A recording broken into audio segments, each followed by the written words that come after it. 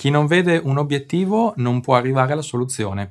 Se non ti costruisci il tuo percorso, non riuscirai a raggiungerlo e non avrai una meta, rischiando inoltre di sprecare tempo senza ottenere dei risultati apprezzabili. Cosa fare allora? Ne parliamo oggi.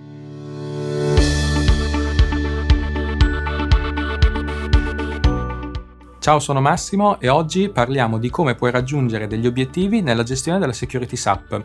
Sì, in altri episodi abbiamo già parlato di come partire, da dove partire e come definire una roadmap security. Ma non è sempre così semplice e forse conviene chiarire il modo con cui questo debba essere fatto.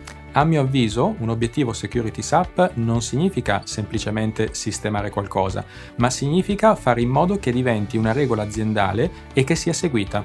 Altrimenti si rischia di sistemare e in pochi minuti dopo, costati anche mesi di lavoro, vedere svanire tutto, magari da un team non allineato su quanto debba essere fatto o sulle regole definite e così via.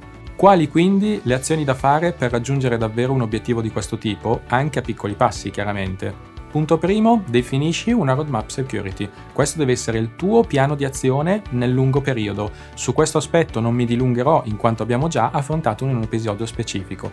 2. Condividi il piano con il management di turno e tutte le parti interessate. Deve essere chiaro per tutti a cosa dobbiamo puntare sotto i diversi punti di vista security, sicurezza applicativa, infrastrutturale e degli sviluppi, ad esempio.